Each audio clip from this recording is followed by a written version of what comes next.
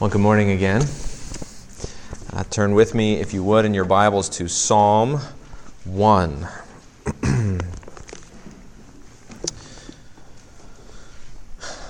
Today we will begin a series on Christian spirituality in the Psalms. And before we read Psalm 1, I want to say a few words about the series itself. First, we'll be studying through the book of Psalms. The Psalms are a collection of 150 psalms or poems, mostly prayers. The Greek word psalm actually came to mean simply a song, and so this book is the hymn book of the Old Covenant people of God. The book of Psalms are 150 songs of Israel. I'll sometimes, as we go through, I'll sometimes refer to the book of Psalms as the book of Psalms. Sometimes I'll probably call it the Psalter, which just means the exact same thing. Sometimes I might refer to the psalmist, and by that I just mean the writer of whatever psalm that we happen to be talking about at the time. There are lots of psalmists, lots of writers of songs in Israel. David wrote a good number of the psalms, at least 75 of them, which is just a little under half. But there are also at least 6 other writers or groups of writers that are mentioned in the Psalms. So there are a number of people, and of course dozens of the Psalms are anonymous and don't even tell us who wrote it. Sometimes I might also, as we talk about the Psalms, mention the compiler, which by that I just mean the person who collected these 150 Psalms and put them together in this order. Someone did that at some point for some reason, and it too was under the guiding providence of God. The compiler or collector was no less inspired than the psalmist himself was. And so sometimes I'll mention the compiler as well. Second, let me say we're studying selections in the Psalms, meaning we're not going to look at every psalm. We're going to look at about 23 of them over the next 6 months or so, selected from throughout the book. I've not necessarily chosen the most well-known psalms, though we'll hit on some of those, Psalm 1, for example, Psalm 23. But I've chosen psalms that will help teach spirituality, Christian piety. That is, what does the devotional life of the Christian look like? What does it look like to walk with God in the midst of daily life? And in one sense, every psalm could be used for that, but I've tried to choose those psalms that put that in the foreground or highlight some specific aspect of that in some way. Now, all that said, Psalm 1 is a bit unique even among the Psalms. Unlike most of the Psalms, which are obviously prayers and directed to God, Psalm 1 is one of a number of wisdom psalms. And so let's turn to Psalm 1 together, but before we do that, let's pray. Our Father, we come again to hear from you, to hear from your word. We come to delight in it, to enjoy in it, and most of all, to delight in the grace that we find in the Scriptures, to delight in Christ. And so we pray that even as we read Psalm 1, that you would show us your grace and show us your Son, that we would feed on him and be full. And Father, we pray that you would pour out your Spirit to that end. We pray this in Jesus' name. Amen. Psalm 1. Blessed is the man who walks not in the counsel of the wicked, nor stands in the way of sinners, nor sits in the seat of scoffers. But his delight is in the law of the Lord, and on his law he meditates day and night. He is like a tree, planted by streams of water that yields its fruit in its season, and its leaf does not wither. In all that he does, he prospers. The wicked are not so, but are like chaff that the wind drives away. Therefore the wicked will not stand in the judgment, nor sinners in the congregation of the righteous. For the Lord knows the way of the righteous, but the way of the wicked will perish. I think life for all people is a search, a quest for happiness. Call it what you will, the search for the good life or the blessed life or a quiet life, the search for success or meaning or just trying to live the dream. People are looking to find happiness, fulfillment, peace. And one word which summarizes all of that in the Bible is the word blessing. People long to be blessed. to feel, to know, to enjoy a state of blessedness.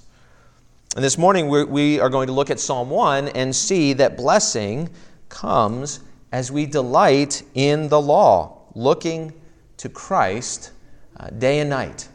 And we're going to break that down into 3 points. You can see them on the back of your bulletin. First, we're going to talk about delighting in the law. And we're going to look at the means of delight and consider Psalm 1 in itself. Then we're going to talk about looking to Christ. We're going to look at the object of our delight and consider Psalm 1 as it relates to Jesus.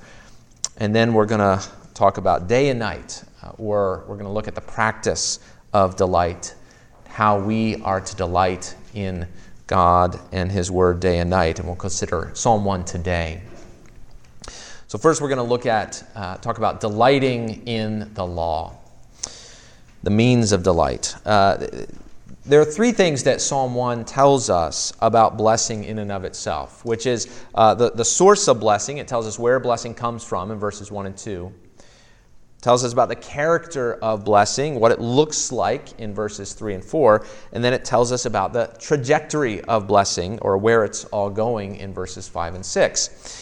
And the source of blessing starts out right in verses 1 and 2. Psalm 1, which is the first of the Psalms, gets right to the point, right? The book of Psalms opens, "Blessed is the man who," right?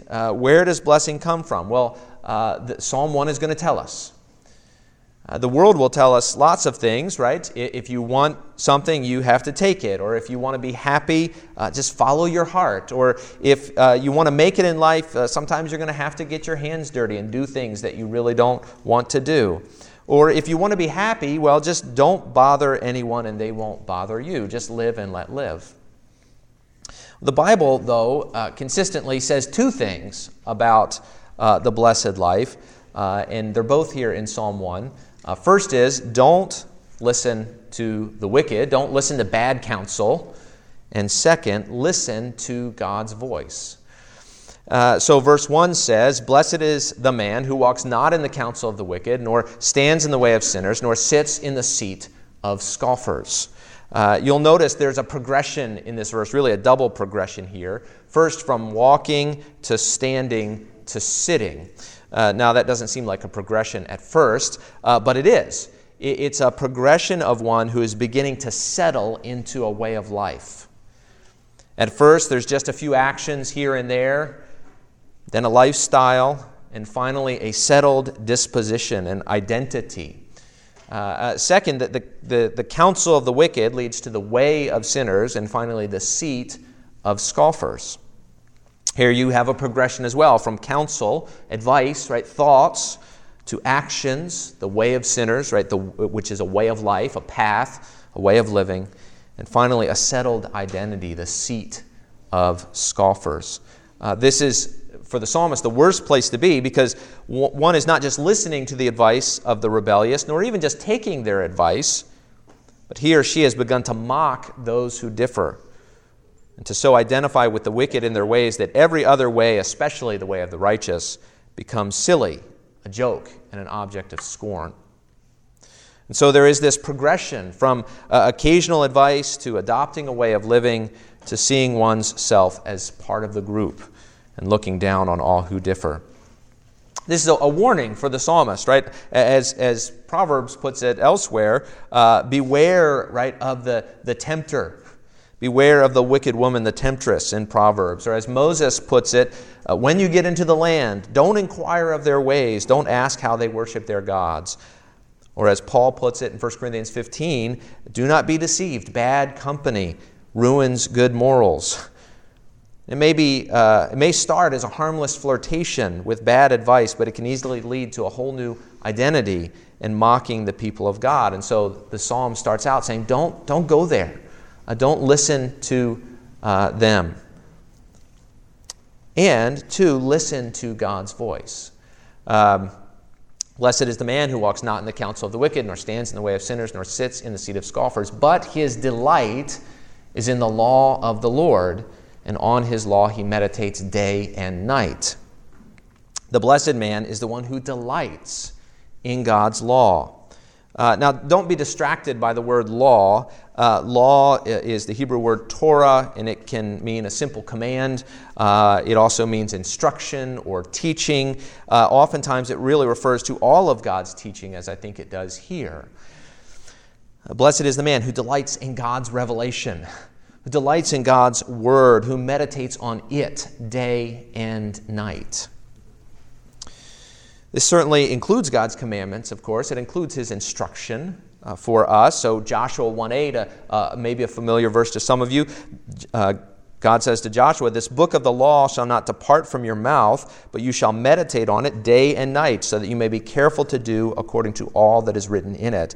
For then you will make your way prosperous, and then you will have good success." See, blessing comes, according to Joshua 1:8, blessing comes from meditating on God's law, on God's word. And so what we have here in verses 1 and 2 is really two sources of counsel. There's the counsel of the wicked on the one hand, and there is the counsel of God. And the question for us is, on which have you set your heart? Whose voice, whose counsel are you listening to? Now, this psalm, having been placed right here at the beginning of the Psalter, the compiler, I think, particularly meant for us to meditate on the Psalms. Right? So he's saying, in essence, blessed is the one who meditates on this book. Do you want blessing? He's asking. Well, meditate on the Psalms. Let them be your delight. And so as you read further, we move on from Psalm 1 to Psalm 2 to Psalm 3, the psalmist is encouraging us to meditate on these words, to consider them, to delight in them. Psalm 1 also tells us not only about the source of blessing in God's word, but also the character of blessing in verses 3 and 4. It says, "He is like a tree planted by streams of water that yields its fruit in its season, and its leaf does not wither. In all that he does, he prospers. The wicked are not so, but are like chaff that the wind drives away." Now here, the psalmist starts positively with the one who delights or meditates on God's law. And first, notice this word planted. He is like a tree planted by streams of water. Whereas verse 1 describes a man slowly planting himself in the seat of scoffers. The one who delights in God's law, the one who is meditating on Scripture, has planted himself by streams of water. The result is the flourishing of this tree. And the picture that he gives is a picture of flourishing. While we will flesh out the details a little as we go on, there's a danger, I think, of defining too narrowly what the psalmist is talking about. If we, say, identified the fruit narrowly with the fruit of the Spirit in the New Testament, or the leaves with some other specific aspect of life, we would be limiting the picture here. The point is, the one who listens to God's voice flourishes. He or she is fruitful, and despite the coming of drought, the leaves remain green. Right? Flourishing is the idea. This imagery is picked up in Psalm 92 later on in the Psalms, which says, "The righteous flourish like the palm tree and grow like a cedar in Lebanon. They are planted in the house of the Lord. They flourish in the courts of our God. They still bear fruit in old age. They are ever full of sap and green."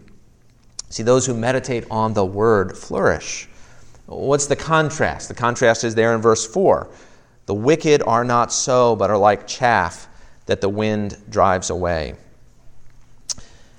This is actually a really striking contrast, or it should be at least for us. One of my favorite sayings, favorite eulogies. Can you have a favorite eulogy?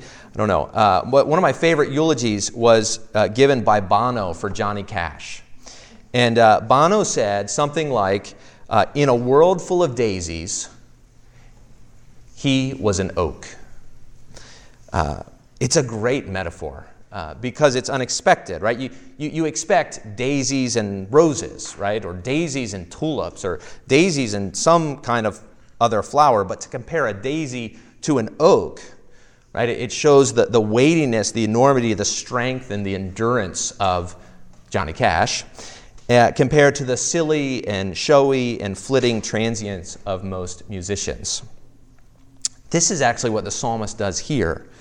The blessed man is like a tree planted by streams, bearing fruit.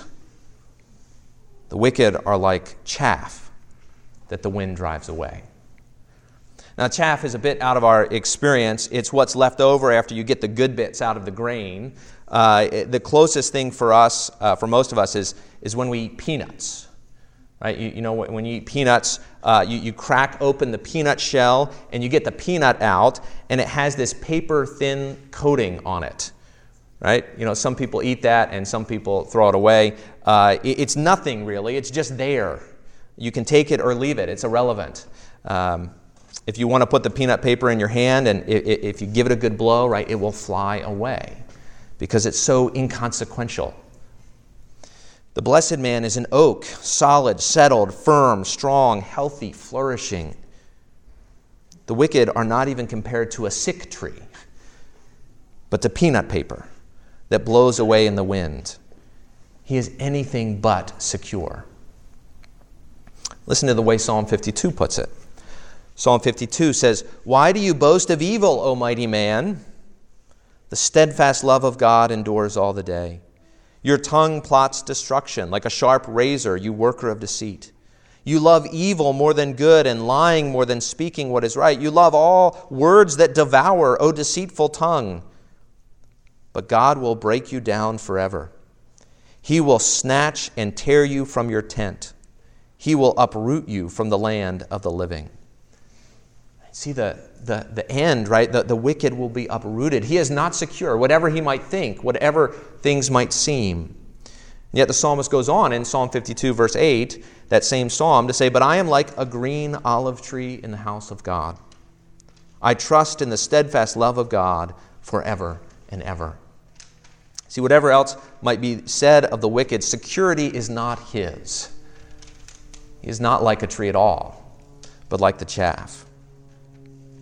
So what is the character of blessing? Well, the one who delights flourishes, secure, firmly rooted, drinking deeply of the streams. The wicked, appearances be as they may, are ready to be blown away at any moment. Which, of course, brings us then to the trajectory of this blessing in verses 5 and 6. And really, the psalmist says in two different ways that the wicked will not stand in the judgment. When judgment comes, he will be found out. He will not have a place among the righteous. On the other hand, the Lord knows the way of the righteous. It's kind of a curious phrase. He knows their way. We keep running into this word in the past few weeks. God knows all things, right? But he knows every way. But he has this intimate knowledge of the way of the righteous. And in some ways, as the only self-existent one, to know their way is in some sense for their way to last, for it to be secure forever. God knows.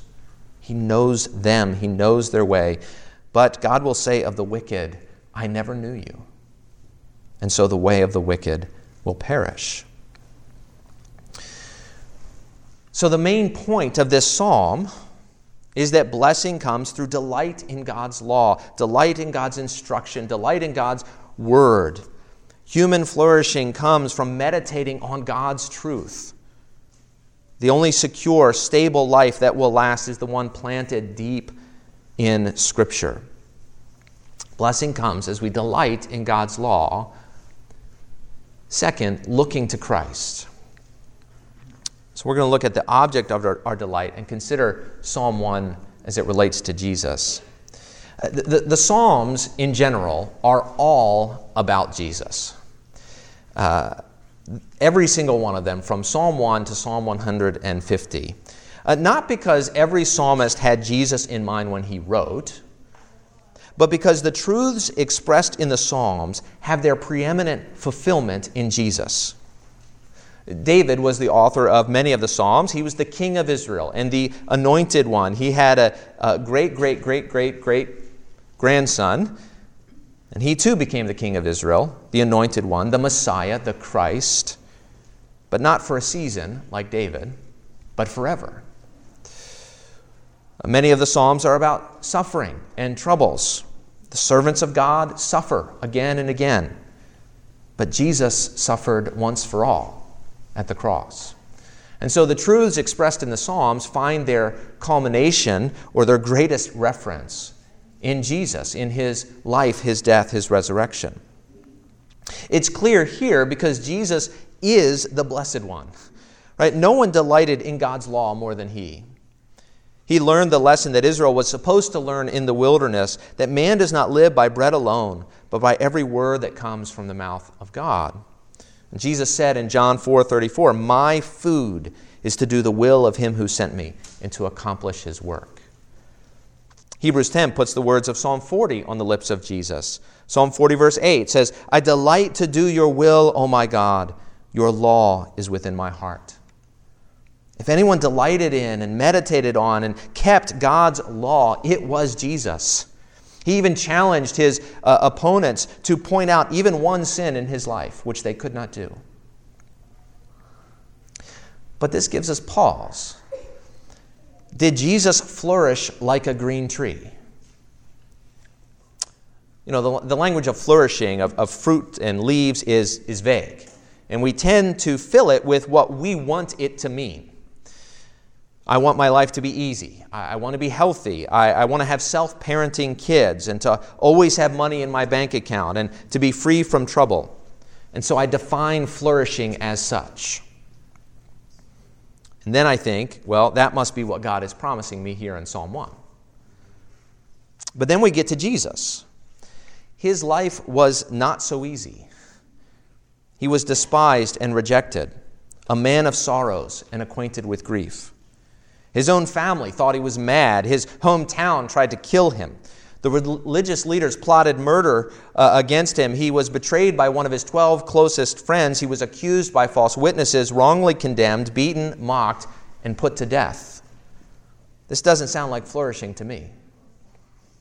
Which may just mean that we've read Psalm 1 all wrong. I mean, while life does not always seem to play out as Psalm 1 says, this may be exactly the point. There are more lament psalms than any other type of psalms in the book. So out of the 150 psalms, the majority are lament psalms. That is, mourning, crying out in anguish. So why put Psalm 1 at the head? I think Psalm 1 is an affirmation that whatever things might look like at the moment, things will work out for God's people. But only when we read this in light of the cross does everything begin to make sense. The cross comes before the crown, death before resurrection. But the resurrection is coming. We see Jesus raised from the dead, ascended to the right hand of the Father. Now there was a moment when Jesus was not blessed, when the Father abandoned him on the cross and he felt the full weight of the curse of sin that we deserved. Nevertheless, after his suffering came glory. After the cross comes the empty tomb. And I would say that Jesus is for us the picture of flourishing both now in heaven as he sits at the right hand of the Father and during his troubled life. The resurrection is the trajectory of blessing, right? That's where it's all headed for God's people. But even during his life, while his family rejected him and his enemies plotted against him, Jesus was still blessed. How can we say that? Well, because he walked closely with his Father. He knew the love of his Father. He knew the care of his Father, even when the world didn't go his way. You see, even for those whose life does not go according to plan, if their delight is in the law of the Lord, they are still blessed. This is what Jesus taught, is it not? Jesus taught, "Blessed are the poor in spirit. Blessed are those who mourn. Blessed are those who hunger and thirst. Blessed are those who are persecuted for Jesus' sake." How can that be? How can it be blessed to be persecuted? Well, Jesus says, because theirs is the kingdom. They shall be comforted. Their reward will be great in heaven. See, Jesus wants us to look beyond this life. Christian spirituality is focused on blessing, but not the blessings of this life, the blessings of heaven and of the life to come. Now, don't mistake, right? Those blessings may be experienced in this life, but they are not of this life. That's a difference there. Rather, they are the blessings of communion with the Father now, and everything that flows from that, peace and joy and more. as well as the resurrection life to come. And so Jesus is the one who delights in God's love and becomes a fruitful tree. But Jesus is also the one whose word gives us life. Jesus himself is the living Word of God who comes to give life. And when Jesus rises from the dead, he pours out his Spirit on us as the living water to give us life. This is what he says in John 7. Jesus cries out in the temple, "If anyone thirsts, let him come to me and drink. Whoever believes in me, as the Scripture has said, out of his heart will flow rivers of living water." Now this he said about the Spirit, whom those who believed in him were to receive. For as yet the Spirit had not been given, because Jesus was not yet glorified. But once Jesus was glorified, he pours out his Spirit on the day of Pentecost. And of the Spirit, Jesus said in John 4:14, "Whoever drinks of the water that I give him will never be thirsty again. The water that I will give him will become in him a spring of water welling up to eternal life." Notice that the echo of Psalm 1 here. The one who meditates, delights in God's word will be like a tree planted by streams of living water. Where do those streams of living water come in? Well, when Jesus is glorified and he pours out his Spirit, that our thirst might be quenched. And here's the point. Jesus is the living Word, the one on whom we meditate and find life. And to be in Jesus is to be planted by streams of living water. It is as we delight in him that we flourish. It's important to say this and to say that Scripture is the means and not the object of our delight.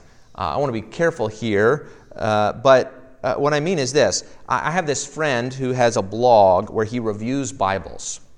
Not Bible translations, but physical Bibles. He reviews things like the font and the paper thickness and the cover and other design features. I'm not even kidding.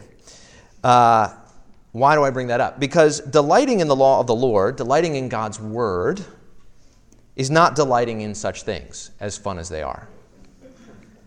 But neither is it simply delighting in the text itself, right? The turns of phrase or the intertextual links or even the fulfilled prophecy or the grand sweep of the narrative. All of those are wonderful. But that is not the heart of delighting in God's law. What is it about God's law, God's word, God's revelation that is our delight? Why might we meditate on it day and night? Put simply, because in God's law, we hear from God. We see God. We know God. Yes, God's word reveals our hearts. Yes, God's word reveals the world as it really is. Yes, God's word reveals the way of salvation, but ultimately God's word reveals God. And of course, none of these things is any more clearly displayed than in Jesus. And to meditate on God's word and to miss Jesus is to miss out on God's blessing altogether. This is what Jesus warned against in John chapter 5. Jesus says, "You search the Scriptures because you think that in them you have eternal life, and it is they that bear witness about me. Yet you refuse to come to me that you may have life." Friends, you can read the Bible, you can meditate on the Bible, you can memorize the Bible, you can know the theology of the Bible, you can debate the Bible and defend the Bible, but if you have not Christ, it does you no good. Jesus says, "You search the Scriptures because you think that in them you have eternal life, and it is they that bear witness about me, yet you refuse to come to me that you may have life." Blessing comes as we delight in the law, looking to Christ. And 3, doing that day and night. Let's talk about the practice of delight for a moment. Blessing comes as we delight in God's word and so look to Christ. Psalm 1 calls us to meditate on God's word day and night. This call to meditate, again, is throughout Scripture. We mentioned Joshua 1:8, "This book of the law shall not depart from your mouth, but you shall meditate on it day and night." Psalm 63, "My soul will be satisfied as with fat and rich food, and my mouth will praise you with joyful lips. when I remember you upon my bed and meditate on you in the watches of the night. Psalm 77, I will ponder all your work and meditate on your mighty deeds. The Hebrew word meditate means something like to mutter.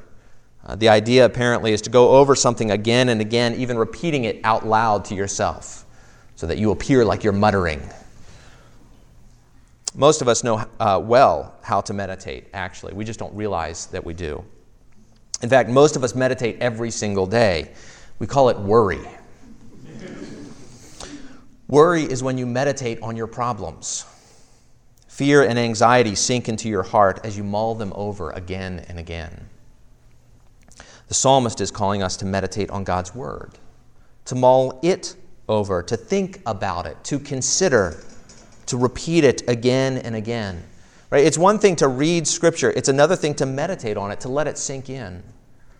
All of us know the experience that you've been reading a book and you're flipping the pages, and then all of a sudden you realize, my mind has been somewhere else, and I don't think I've read a word that I've read for the past 3 pages. And you have to go back until you remember the last thing you read and then start reading over again. Right? Reading is one thing, meditating on is another, thinking about, considering, mulling over, letting it sink in. As we go through the Psalms, let me encourage you to meditate on the Psalms throughout the week. We're going to actually put the next week's Psalm in the weekly email and in the announcements in the bulletin so that you'll know what Psalm is coming up next. And let me encourage you, right? Read through that Psalm. Meditate on that Psalm once, twice, every day if you want, right? Go through that Psalm. Spend time not just reading it, but meditating on the passage. And when I say meditate, again, I don't mean clear your mind of all things. That's the opposite of biblical meditation. I mean focus your mind on what the Psalm says and what it teaches. When I meditate on Scripture, sometimes I use kind of a process, a 6-step process. Maybe I can put that in this week's email for those who are interested. But the point is not to use a method necessarily or a process or any such thing. The point is just to consider it, to mull it over, to rest in the gospel as we find it in Scripture, as we think about it again and again and apply it to our lives. There's a kind of corporate aspect to meditation as well. We read about it in Deuteronomy chapter 6. Again, a famous passage in Deuteronomy 6 where Moses says, "These words that I command you today shall be on your heart. You shall teach them diligently to your children. You shall talk of them when you sit in your house and when you walk by the way and when you lie down and when you rise. You shall bind them as a sign on your hand, and they shall be as frontlets between your eyes. You shall write them on the doorposts of your house and on your gates." What does Moses want there? He wants God's word to be the center of our thoughts.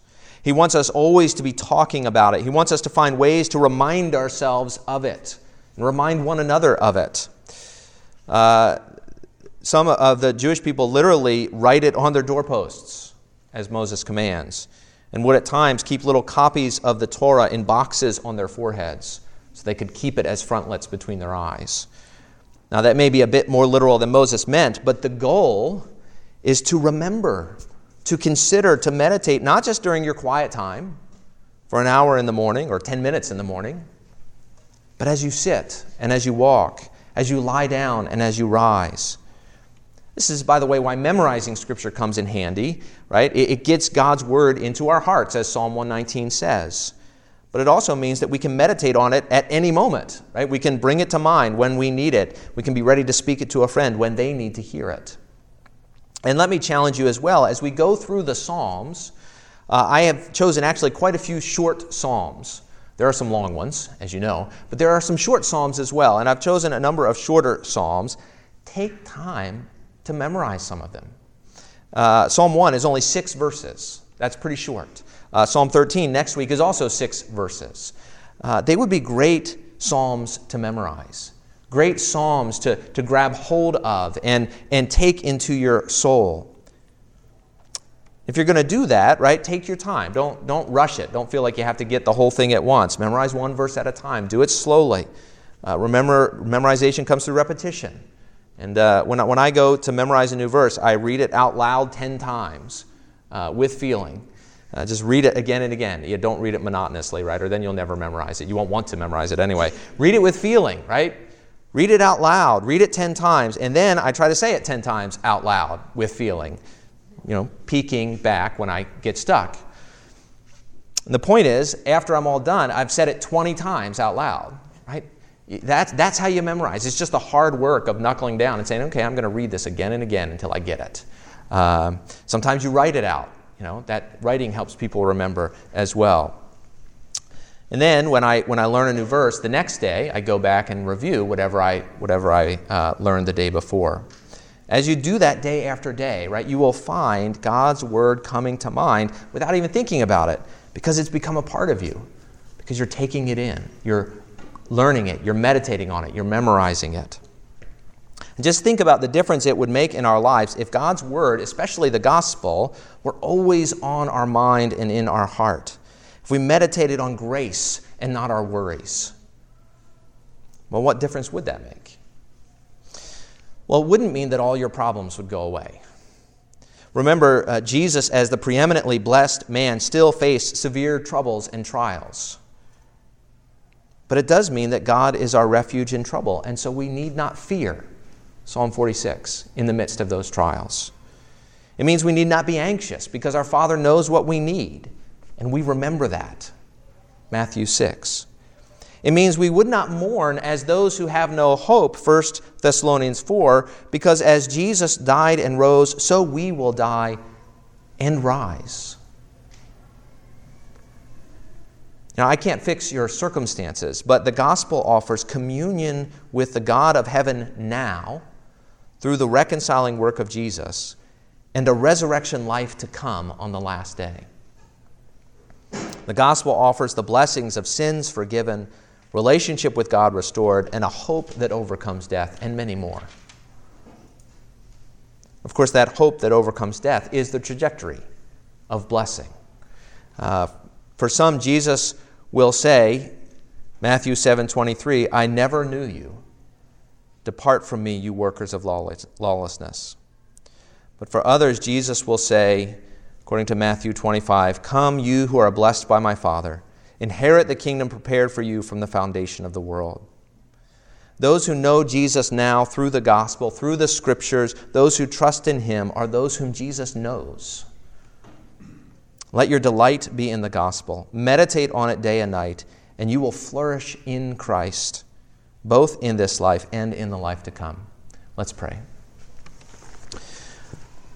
Our Father, we pray that you would teach us to delight in your law. Teach us to meditate on it day and night. Teach us to memorize it and hide it in our heart and take it in and own it. Most of all, to be owned by it. Teach us in all of that to delight in Christ and the gospel and your grace which comes through him. We pray this in Jesus' name. Amen.